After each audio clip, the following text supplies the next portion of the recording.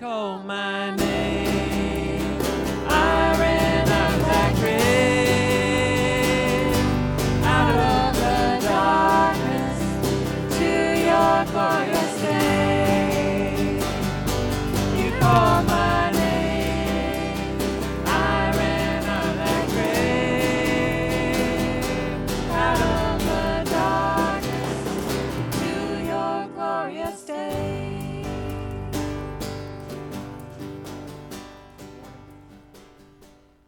I received a notification on my phone this morning. It was a headline notification saying that 80% of Americans at this point in time feel like our country is out of control. And so what better time to go to the God who is in control? And we wanted to set aside a little bit of time this morning to do that individually and as a church. So the next few minutes we're going to have some instrumental music and just time for us to reflect and pray. Pray for our nation, pray for our own hearts, pray for our neighbors, and just pray that the gospel would have its effect in the world around us.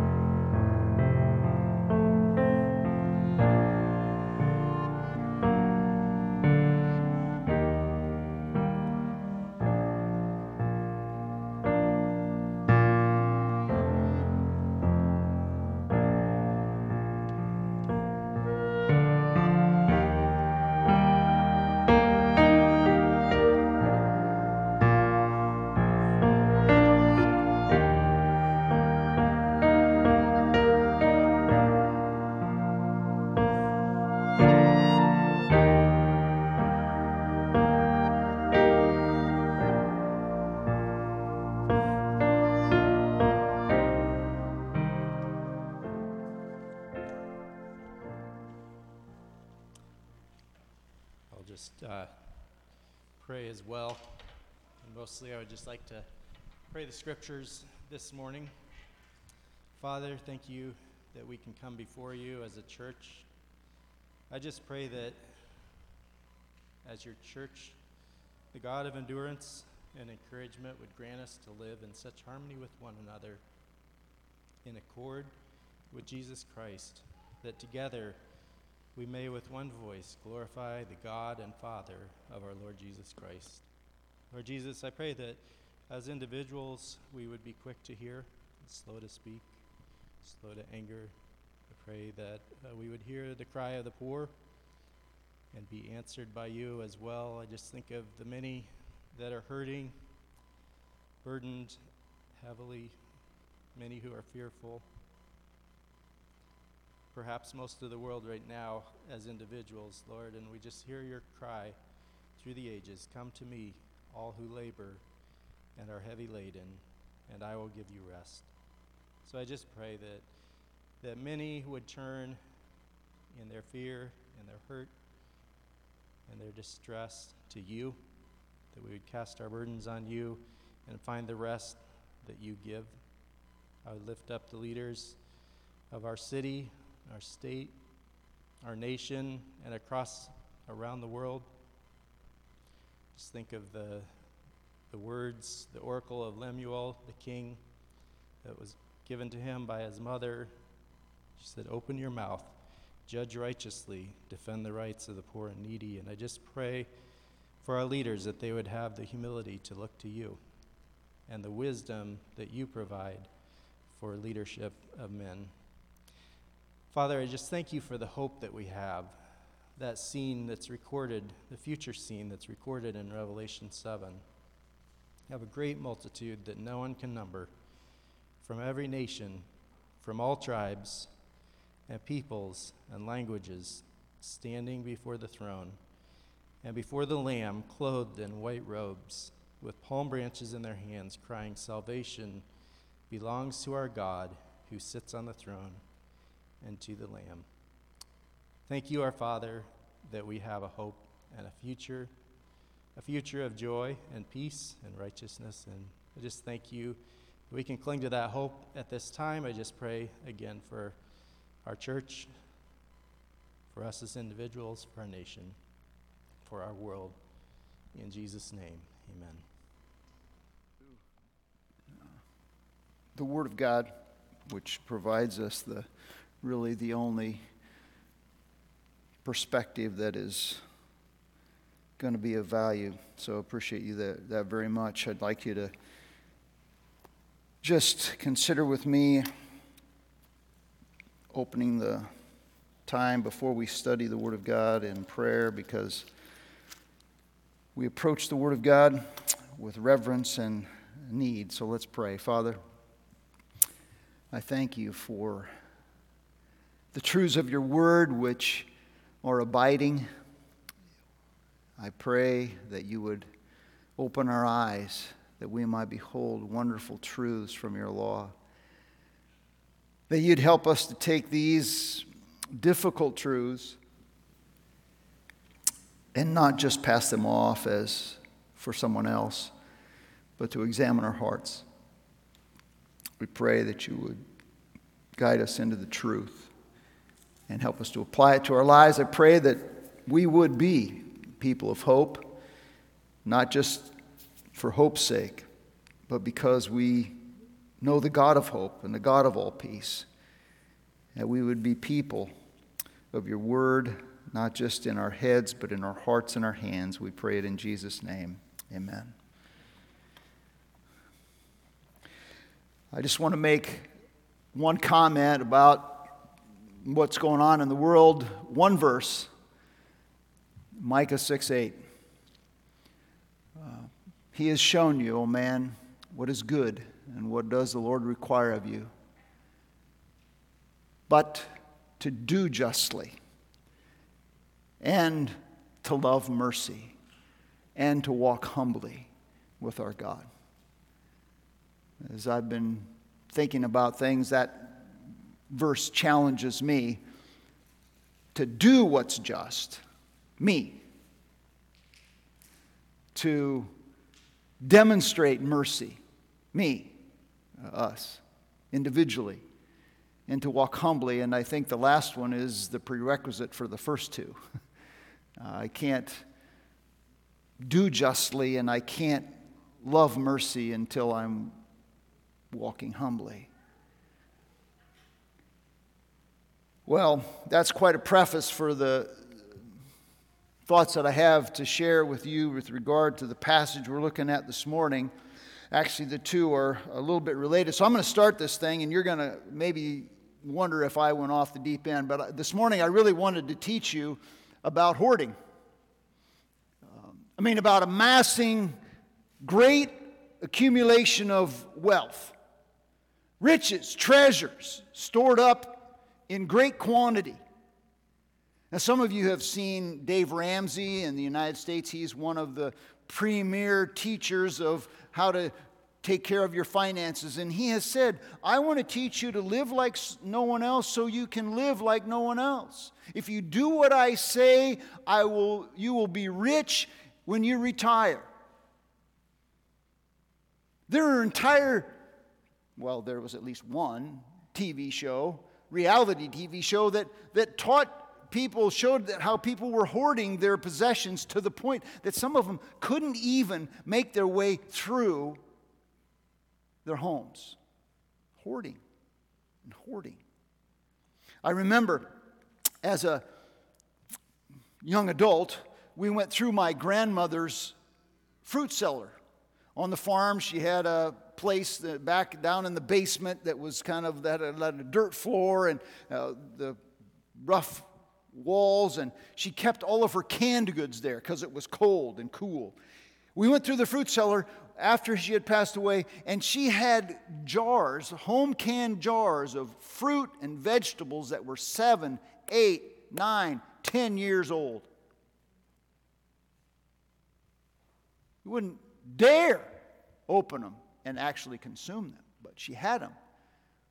And there are reasons for that I'm not going to go into. I'm not demeaning my grandmother, bless her heart. She was a great, great woman. But my intention this morning is really this, to give you a biblical justification for hoarding.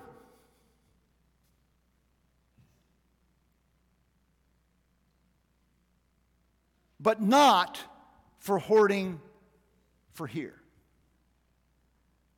Heavenly hoarding. Heavenly hoarding as Jesus commanded us to do in the Bible in Matthew chapter 6. Matthew chapter 6, verses 19 through 24, to store up for yourselves treasures in heaven, where moth and rust don't corrupt and thieves don't break through and steal. You see, a righteousness that exceeds that of the scribes and Pharisees, we've seen from Matthew chapter 5, verses 13 through 48, is a righteousness that practices before men the true understanding of the law. And, as we saw in chapter 6, verses 1 through 18, it engages in personal, private practices of piety that are to be seen only by the Father. And now, as we turn to chapter 6, verses 19 through 24, we see yet another aspect of it, this idea of heavenly hoarding, of storing up treasures in heaven. See, God wants us to evaluate the value we place on our possessions. How important are they to us? And storing up treasures in heaven is a single-minded devotion to serve God and to worship Him and not to worship our possessions as God. And so God's children are to serve Him with all of our resources and worship Him and not to worship what we possess. And so in Matthew chapter 6, and you can take your device or your Bible and open there, if you would, to verses 19 through 24, which we're going to read. I want us to look at three activities that Jesus uses to instruct us, or He instructs to instruct us on the priority and the practice of heavenly hoarding, which is a manifestation of kingdom righteousness. Matthew chapter 6, beginning with verse 19. Do not store up for yourselves treasures on earth, where moth and rust corrupt and thieves break through and steal. But store up for yourselves treasures in heaven, where neither moth or rust corrupt, nor thieves break through and steal. Or thieves break through and steal, depends on your translation. Then he says something that's really interesting, that says something like doesn't seem to go with it. He says, the lamp of the body is the eye. Now, if your eye is clear, healthy, then your whole body will be full of light. But if your eye is bad, then your whole body will be full of darkness. And if the light that's in you is darkness, how great is that darkness? And then he concludes in verse 24. And he says, no man can serve two masters. For either he will hate the one and love the other, he will despise the one and cling to the other. We cannot serve. He says, you cannot serve. Now notice the personalization there. You cannot serve God and money, or mammon in the New American Standard, the American Standard Version, but money probably in the ESV and in the NIV, money. So here we go. Heavenly hoarding from the Bible for treasures in heaven, not for earth. And the first activity that he admonishes is that we're to store up treasure or heavenly treasure. And there are three considerations here. He, first of all, provides us with a negative prohibition against being greedy. And that's in verse 19. Do not lay up for yourselves treasures on earth. Forbids earthly hoarding. I searched the internet and found this picture of somebody's garage. Not my garage, but somebody's garage. And this is just part of the garage, okay? That's hoarding at anybody's standing. Now, whether it's not appropriate or not, I'm not to be the judge, okay? Because really the issue here is not how much you have, it's how you view what you have. Okay? And we'll get more to that later. But literally, stop storing up treasure on earth. Stop the accepted practice, which is usually justified in our Western culture, of hoarding and hoarding and hoarding and keeping and keeping and keeping. Treasures. And then we go, oh, well, okay. I've got a few things, but I don't have treasures. I have 16 cans of green beans, but I'm not hoarding green beans, okay? Okay? But treasures are what we live for. Treasures are what we live for. Earthly goods whose value turns our hearts away from God, to loving Him supremely and obeying Him completely. Whatever it is I have that turns me away from worshiping Him and serving Him and obeying Him completely, that's a treasure, an earthly treasure. And so God's concern, listen, is not for our stuff. It's for the significance we place on our stuff. Okay? How important is it to us? I can tell you this. My father has a hammer collection. Hammers, tools. Hammer collection. Yeah. But I will guarantee you, they are not treasures. They're not in a case somewhere. They're strewn hither and yon all throughout his farmhouse. Instead, there's one in the truck, there's probably one in the van, there's probably one or two in one of the tractors, one or two in the tool shed, there's one or two in the garage. He's got a collection of hammers. But they aren't treasures. They aren't things that he values. He just can't find one, so he goes and buys another one because he needs to have a hammer. It's not a treasure.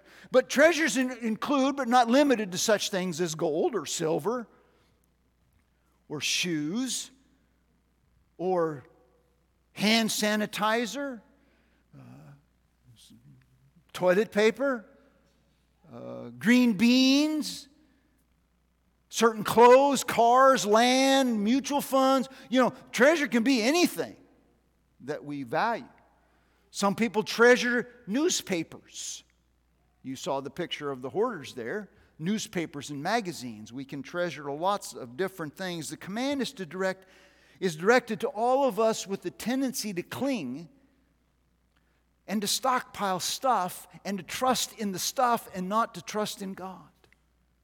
To be reliant upon what we have, not reliant upon Him, and not willing to serve the Lord. Earthly treasures, storing them up, conflicts with righteousness of the kingdom, which is manifest through devotion, single-minded devotion to God.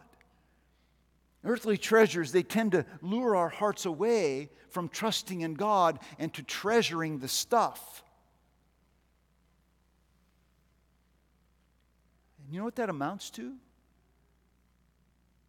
Greed. Which Paul says in Colossians chapter 3, verse 5, is idolatry. It's looking to something other than God as if it were able to provide us what only God can. The stuff. Colossians 3:15 says, therefore put to death your earthly members, fornication, uncleanness, passion, evil desires, and greed, which amounts to idolatry.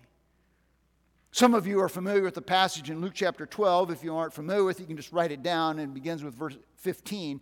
The rich man who was, he was accumulating a bunch of stuff. He says, I got a bunch of stuff, so I'm just going to build bigger barns and store them, and I'm just going to eat, drink, and be merry and have my way. And then you see the conclusion here in verses 20 and 21. You fool, God says, this very night your soul is required of you. And now, who will own what you have prepared? So is the man who lays up treasure for himself and is not rich towards God. Now, Dietrich Bonhoeffer says this. He says, earthly goods are to be used, not collected. Okay. But I would add to that at times, some goods are to be collected so that they can be used.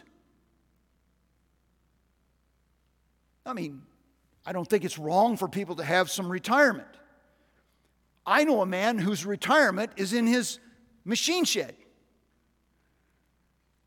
It's full of vintage vehicles. That's his retirement. So is that wrong? I'm not there to say that that's wrong. He's accumulated them for use later. Okay? And so here's what the Bible says. Jesus never condemns possessing things. We live in this world. We're just not supposed to live for this world.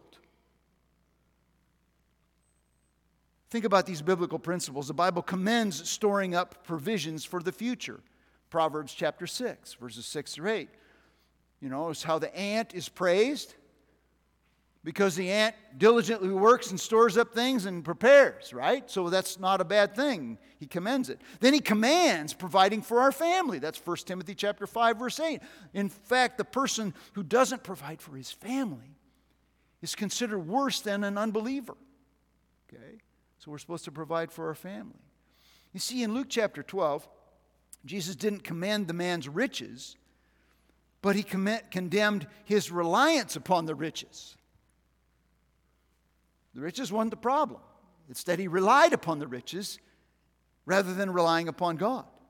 That was the problem, his idolatry. And then finally, the Bible calls us to enjoy what he provides. You read 1 Timothy chapter 6, verse 17, God richly supplies us with all things to enjoy. So if he supplied us with stuff, that doesn't mean that we can't enjoy the stuff. Okay? Jesus didn't condemn riches. He condemned idolatrous attitude towards riches. So the test, how do I know? I don't know. How do I know if I'm storing up treasures? The test is how detached, how objective we are towards what we possess. Do I hold it with liberating detachment? Do I hold it with an open hand? That it's God's to be used as he wants to be used? Or do I cling to it? Some of you have seen Lord of the Rings, and you know Gollum. It's his precious. It's his precious. It's his precious. He wants to possess it. That's the root of evil. Okay? Here's the deal. Some of you have seen this TV show. I haven't watched it for a long time. I've seen American Pickers. Okay? A couple guys from Iowa, they decided, hey, there's a bunch of people out there that have a bunch of junk in their garages and their machine sheds and all this stuff. We're just going to go help find them. We're going to relieve them of their junk, and we're going to sell it and make a profit. But it was amazing to me as I watched the show a couple of different times that they would go into a place and this person had all kinds of stuff that really wasn't worth much to him or her. And these people offered to pay them money for their stuff. And they said, no, I don't want to sell it. And they had, they held on to it. And so this is the danger. 1 Timothy chapter 6, Paul warns us against the accumulation or the clinging to one earthly treasure called money. The love of money is the root of all evil. And I've said this before, I'll say it again. Money is not the root of all evil. It's the love of money that's the root of all sorts of evil. The warning of Jesus is not against possessions, but obsessions of covetousness, of greed, of self-reliance, which eclipses our focus on God.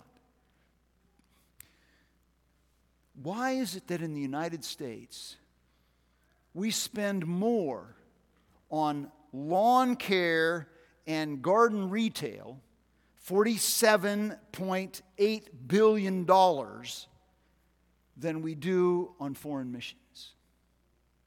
$45 billion. Now, okay, because we value our lawns more than we do the souls of people in other parts of the world. That's why. Now, I would, statistics or anything, you can make anything say whatever you want to say. Obviously, there are a whole lot more people, believers and unbelievers, spending money on garden retail stuff, okay? I know a good friend of mine, he's a landscape architect, and there are people that spend $80,000, $90,000, $100,000 just for their backyard remodeling project. When he tells me that, I just kind of, my jaw drops, and I just kind of go, Oh, what it would be to have, 80 grand, and I certainly wouldn't be spending it in my yard. But the question is, would I be spending it as God would want me to spend it? Yeah, I can condemn the radio preachers, and you thought I was one when I started, didn't you? You thought, he's all gone off the deep end. He's one of those health and wealth gospel preachers. I'm going to teach you how to accumulate stuff. Just here's the number, phone in, send your money. No. That's not it. Easy to criticize them while I'm justifying my own materialism. No. Jesus says, look, there's some deterrence to this. Storing up for yourselves treasures on earth. Notice he says in verse 19, don't store up for yourselves treasures on earth where moth and rust destroy. Now, there's two ideas behind this destroy thing. What does that mean? Well, there's decay. Okay, that's the first thing, decay. Nothing lasts forever.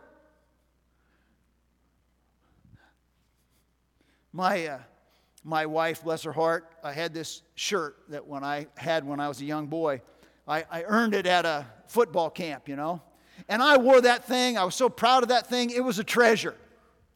And my treasure began to have ratty holes in it and it shred. It was thin, paper thin. And, okay, ladies, here, I'm just giving you a clue. Guys like paper thin shirts to sleep in, okay? So just don't trash them. That's our treasure. We like that stuff. It may look horrible. As long as we don't wear it in public, just let us have our vanity. We like to wear really thin shirts to sleep in. Okay? Well, my wife, but they rot. When only the polyester is left, it's kind of time for the thing to go its way, all right? Well, the clothes rot. I remember as a boy going up into my grandma's farmhouse upstairs where I slept. And I smelled. I don't know do you know what a mothball smells like? Maybe you don't know what a mothball smells like. That maybe dates me. Okay, well, they used to put mothballs in, what? To keep the moths away, because the moths would come in through the holes and the cracks in the house, and then they would get into the clothes, and they would eat the clothes, and they would deteriorate. The moths corrupt. They destroy it. Where rust destroys it. Our van, which is a 2002 model, has rust that's rotting the fender wells around the tires. It's rust. It corrupts. That's what happens, folks. But we work hard. The wind, the rain. You seen a flag that hangs outside? Some of you hang a flag outside. It doesn't take long. The sun, the wind, the rain, the snow, the cold, it starts flapping. We do things, right? We laminate articles to preserve those articles. We put undercoating in our cars. Now they just come that way. They used to have to ask if they would put this rubberized stuff underneath to keep your car from rusting out. Now it comes that way. People use Botox. People do things to help preserve and keep the natural decay process from being evident. If you have a deck, you have decay. And no matter what you do, the deck on your house or wherever you live, it begins to decay. It begins to rot. The window frames begin to rot. Time and wind, stuff decays. It breaks down. Then there is destruction. Nothing lasts forever. Fire and wind and rain and storms, tornadoes, harsh reminders of it. And then he says, and thieves break through, which reminds us that what does not decay can be taken away. If it doesn't rot, it can be robbed. And that's not fun, but that's a reality of it. James chapter 5, verses 2 and 3, we're going to have them on the screen. It says, your riches have rotted and your garments become moth-eaten. Your gold and your silver have rusted, and their rust will be a witness against you and will consume your flesh like fire. It is in the last days that you have stored up your treasures. This is James writing to condemn the wealthy who had been abusing the poor and refusing to pay them their wages. It rots. It goes away. So it's time to stop storing up treasure. That's what Jesus says. This treasure that cannot prevail. 1 Timothy chapter 6, verse 17, Paul says to Timothy that instruct those who are rich in this present age, what? Not to be conceited or to fix their hope on the riches. Why? The uncertainty of riches, but on God, who richly supplies us with all things to enjoy. Fix our hope on God, not on the riches which fall away. So that's the condemnation. That's a negative condemnation of storing up riches or towards greed. Now he gives a positive admonition, applauding generosity. But store up for yourselves treasures in heaven, where moths and rust don't corrupt and thieves don't break through and steal. Instead of accumulation, we're to use our resources to store up heavenly treasures. So the question is, how do we do that? I mean, what does the Bible say about heavenly hoarding? Oh, we're supposed to do it, but how do we do it? Well, I'm going to give you 3 suggestions that I think are pretty clear from the Scripture. First of all, through giving. Now, Matthew chapter 19, verse 21, Jesus instructs that giving to the needy and to the poor is a means of storing up treasures in heaven. So, giving.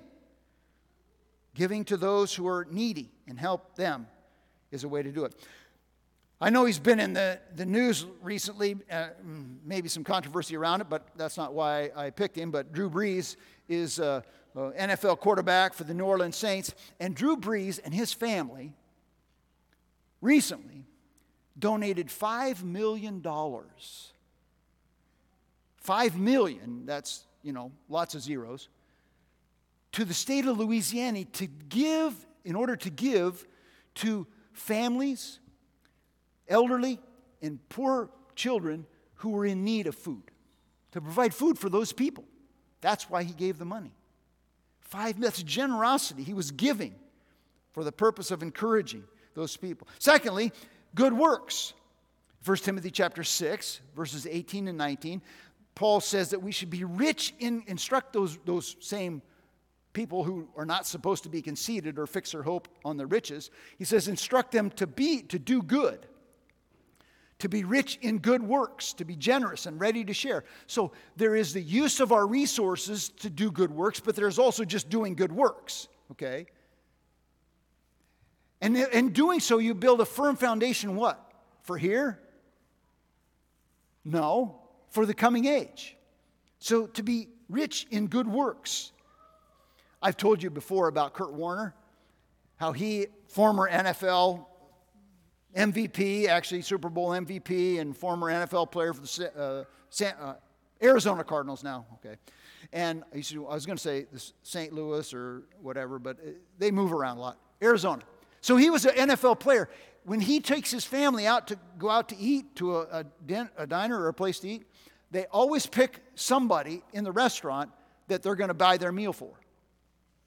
So he asks his kids, okay, who are we going to buy the meal for today? And the kids look around the restaurant and they say, oh, let's buy it for those people. Generosity, they're given. They're doing good works. And this good works can be the use of our finances. Folks, I don't know if you saw in the Creekside News, but the Renew Resale Shop over in the Urban Heights area of Des Moines, a guy that I know over there, the Highland Park Christian Church, they operate this Renew Resale Shop. They're employing people from the community who need a job to run the shop. And when we donate stuff to that shop, it helps pay the employees. It helps run their programs for the underprivileged students on Monday night and on Wednesday night, for junior high and senior high and for elementary kids. Many Hands for Haiti just opened up a collection place here in Clive. And we can give to those things. That's good works. We can do good works by helping with ESL here at the church. Hopefully we get back to being able to have ESL here at the church and to do the mentoring program that Katie and others have been instrumental in help getting going. Giving gifts to a baby shower. Doing good works. Giving money to our graduates. Doing good works. Taking a meal to a neighbor. Praying for the people in our neighborhoods who are hurting. Listening. Just listening. Encouraging people. Watching the children of a busy mom so she can have some, maybe an hour of sanity in her life. You know? I mean, I remember when our kids were little and Marla would just like, okay, I'm taking the kids and, you know, that was like vacation, you know, and it didn't even take long. Well, sometimes took longer than others, but, you know, it didn't always take that long. So help them. You know, what's really neat is we have some people in the church, they're committed to helping these expectant mothers, having baby showers for them. What a blessing. What a way to encourage, you know, somebody who's going to have a baby. And isn't that what we're supposed to be about, is celebrating life and the gift of life and what that means? So doing good works. And then finally, gospel ministry. This is 1 Corinthians chapter 3, verses 16 through 14. I'm not going to read the passage, but here it is. Paul says, you know, Paul watered, Apollos planted, but God was causing the growth. And we lay up and we store up these treasures, and some are going to be wood, hay, and stubble, and some are going to be gold, silver, and precious metals through the works that we do in sharing the gospel. Folks, the world needs the gospel. Heavenly treasure. What do we get? We get a relationship with God that endures forever. And whatever rewards He decides to bless us with, I don't know what they are. I haven't read what they are given in detail, but we read it in 1 Peter chapter 1, verse 3. They're stored up in heaven for us. They're not going to fade away. They're not going to rot. They're there. Heavenly hoarding requires a heavenly orientation. I wonder this morning, just, you know, I'm asking myself this. Paul says we're citizens of heaven. But do we live like it? Is my orientation towards heavenly things? See, I'm a child of God. If you're trusting in Jesus Christ and His death alone as the payment for your sin, you're a child of God. And He saved us by His mercy, and He saved us to serve Him for His glory, and He saved us not so we would live selfishly, but so that we would live selflessly for others. Now, hey, we're to live to serve God.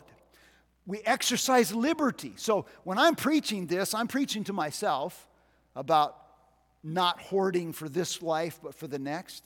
But I'm not you, and you're not me. I can't live your life for you.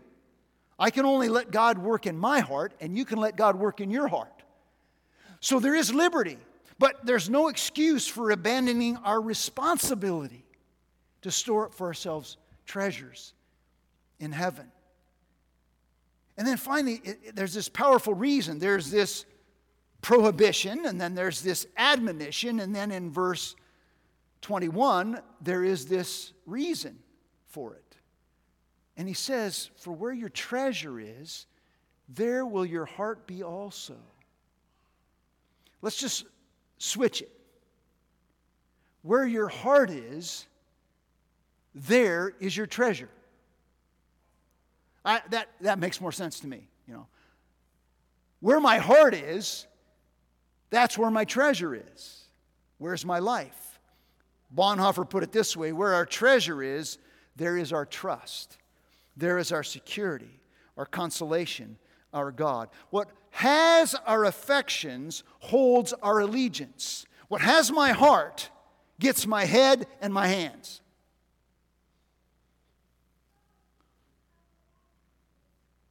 What I'm passionate about impacts my life.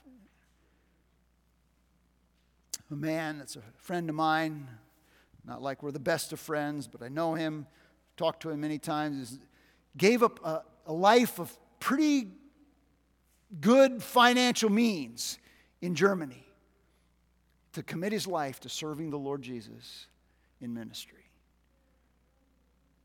Is our treasure in God or in goods? How do we know if my treasure is in God or in goods? Well, let's just say this, folks. I think it's a pretty good assumption that the natural tendency that all of us have is to be enticed by materialism. Our natural tendency is to trust in the riches around us. And so I think few of us who are believers in the Lord Jesus, who are honest, can read these words without some tension. without some conviction, without some sense of a need for correction in our lives. We're to lay up for ourselves treasures in heaven, store up heavenly treasure. Secondly, we're to see clearly. This is what he says in verse 22. Yeah, the lamp of the body is the eye. Well, here it says if your eye is clear, okay, and the word means singular. Singular, okay? Healthy. It's a picture of the physical body to describe a spiritual reality singularly fixed on God. Is my focus on God. And if my eye is clear, then my whole body is full of what? Light. Light is goodness. Light is truth. Light is righteousness. If my eye is clear, fixed on God, I'm living righteously. That means I'm surrendering to God. I'm serving God. I'm giving to God. I'm obeying God as best I can. And we'll engage in that giving, that doing good, and that gospel ministry. Conversely, he says, if your eye is evil, which means bad, if your eye is bad, which means evil, okay? So the contrast is between an eye that's clear, it's good. If an eye is bad, it's evil. It means that I'm blind to God's call on my life, blind to what God wants to do in my life. I'll never forget my 12-year-old sister. We were on vacation, and we're out west. And we're driving through a national park or some place with all this beautiful nature scenes around us, and we saw a bear in the woods. Do you see the bear? Do you see the bear? Oh, where's it at? Where's it at? Where's it at? Well, the poor girl, she couldn't see because she had eye problems, and we didn't know it until we'd been on this vacation. She was blind to the beauty of God around her. Those who are spiritually blind to God's call in their life have a darkened eye. Their eyes are dark. They're looking to the world, looking to God. No, they're looking to stuff, looking to possessions, looking to what the world can provide. And folks, that's what I see in our world today. There's people clamoring, thinking that the world is going to provide them what will satisfy their soul, which is what only God can give. They're looking in all the wrong places. If the light that is in us is darkness, how great is it? If the light that's in us is a focus on accumulation and trusting in myself, how bad is it? That's where we need to stop and say, okay, I'm just assuming that you're like me and you struggle here. And especially in this area. I mean, when you live where I used to live, not such a problem. Not that it wasn't a problem, but not such a problem. But when you walk around and you drive around and you see what you don't have, it is awfully hard not to focus on what you want instead of what we need. I'm just assuming you're like me, so you struggle with this. And so the idea is, when my eye, how is it? Am I totally gone? Am I just wholesale materialistic? I really doubt whether that's where most of us are, but we like to excuse that fact that we probably are still materialistic and we need some work. We're in process, so we need some work.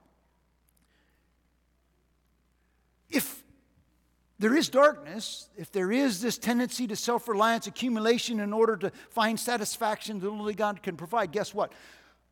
Our vision is clouded and we're drawn off target and we're headed for a ditch. Anybody here ever driven in a rainstorm that was raining so hard you couldn't see the road? I have. Now, if you keep driving in the rainstorm when you can't see the road, it isn't good. But it's also dangerous if you just stop, right? Because somebody else may just keep going. But if you get off course just a little bit, let's just say you can't see, but you think the road curves a little bit, and you just get off a little bit, and you keep driving, guess what? Before you know it, where are you at? Probably in the ditch or off the side of the road. See, for us as Christians, if our eyes are clouded just a little bit with materialism, we could get in the ditch pretty easy. So we need a constant, vigilant efforts to prioritize treasuring what lasts for eternity. Then finally, we serve God only. The last statement in verse 24 is basically this. You either love God and hate the pursuit of stuff, or you love stuff and hate the pursuit of God. Now, hate is relative there. I would never say that you hate God, but in effect, by loving something else more than God, compared to God, you hate God. Okay? That's the idea. Just like Jesus said, unless you hate your father and mother and brother and sister, and what? I had a roommate in college. He used to throw that in my face. Oh, you're supposed to hate your family. No, I love my family. Well, then you don't love God. Yes, I do. Well, how can that be? Well, because it's comparative. Compared to my love for God, I'm supposed to be considered like, well, I hate my family. No, I'm supposed to love God supremely. That's the idea. We cannot love God and mammon. Our practice, not our profession, reveals our true person. So you may be here this morning, you may be listening online, you may be saying, yeah, I'm really trusting in riches and wealth, and I don't really care about Jesus. I don't really care about God. Well, it's undoubted that anybody who rejects God is going to be trusting in riches. You're going to be pursuing. That's your pursuit, is possessions. But here's the other deal. It's undeniable that riches provide you with some satisfaction. I'm not going to deny that. There's some satisfaction in having things. But there's no lasting satisfaction in it. And no matter how much you have, if you're only trusting in what we have, we'll always want more. Isn't that interesting that there are some people who are multimillionaires who are beggars on streets and go through garbage cans? And you go, well, why is that? Well, that's how they became a millionaire, and they're going to continue to be a millionaire. They're going to always be a millionaire because they're never going to spend any of their millions. Now, that's not a large percentage of the population, but the point is this. Your pursuit of riches is never going to bring you lasting peace. But I can offer you something that the Bible gives, and that is true peace with God that will satisfy the deepest parts of your soul. Paul said in Romans 5:1, therefore, having been justified by faith, we have peace with God. No agitation. Do we have peace in the world right now? No, not at all. But we can have peace with God. And the peace in the world is contingent, in my opinion, upon peace with God. Because only when people have peace with God will they have peace with each other. And we can have peace with God if we will understand that we are sinful people. All of us, headed to an eternity apart from God and deserve His judgment. But by His grace, He sent His Son Jesus, who died on the cross and paid the debt that we owe so that we could have eternal life. If you turn from your sin and trust in Christ, are you going to be rich? No. In this world, but rich? Yes. Rich in eternity. Can't promise you an easy life. No, there's no guarantees. But I can promise you, at least what the Bible says, is the forgiveness of sin and the promise of eternal life and an inheritance that's incorruptible, undefiled, that fades not away, that's reserved in heaven for you. And I would invite you to turn and trust in Christ. If you're a believer here this morning and listening, and you're trusting in Jesus Christ as your Lord and Savior, then here's what I would say to you. Live like no one else, so you can live like no one else. Store up treasures in heaven. So what do we do? I have three suggestions for you. I want you to think about this. Whether we have little or we have much is not the issue. It's why we have, how we view, and what we do with what we possess that matters. It's why we have, how we view, and what we do with what we possess that matters. So, join me, will you? Examine our hearts. Psalm 139, verses 23. Search me, O God, and know me, and try me and know my anxious thoughts, and see if there be any wicked way in me, and lead me in the everlasting way. I don't know about you, but I would surmise that many of you, you want to love God with all of who you are, but you know that your tendency is to get entangled and to turn and trust in these stuff, you know? And so just search God, search your heart and say, you know, God, search me and know me and show me. He challenges our mindset of seeking after these. Help me to live in the world, but not for the world, Father. Show me where these idolatrous, materialistic tendencies are and expose them. And then secondly, express our repentance. That's Psalm 32. It's like a weight lifted off your shoulders when we have forgiveness. Lord, forgive my sins. Express in our prayers and in our practice our tendency towards materialism. Just say, Lord, I'm sorry. I want to repent. I want to turn from it and commit to do it. And then thirdly, explore options to divest ourselves of earthly possessions and to invest ourselves in eternal reward. You know, where can I give? Where can I do good works? And where can I share the gospel? Giving, serving, going. You see, the greatest eternal treasure we have is a relationship with God through faith in Jesus. That God made it possible through the death of His Son. And I would like to suggest that when we take the bread and we drink the cup, which symbolize His body that's broken and His blood that's shed, so that all who believe may be right with God, we first of all are contemplating God's mercy. God, I don't deserve it, but you rescued me. We celebrate what it means to be in His family. And then we consecrate ourselves to live more fully for Him. So I'm going to ask the praise team to come up, and I'm going to pray, and then we'll take the elements. So would you pray with me? Father, I just know that these truths are bouncing around in my head and challenging my heart. I pray for each of us, Father, that you'd help us not continue to store up treasures on earth, but to be more devoted to storing up treasures in heaven, where moth and rust do not corrupt and thieves don't break through and steal. Father, help us to turn and to love God and to serve you as our master and not money. We pray in Jesus' name. Amen. So now we have an opportunity to take a moment and to reflect on Jesus.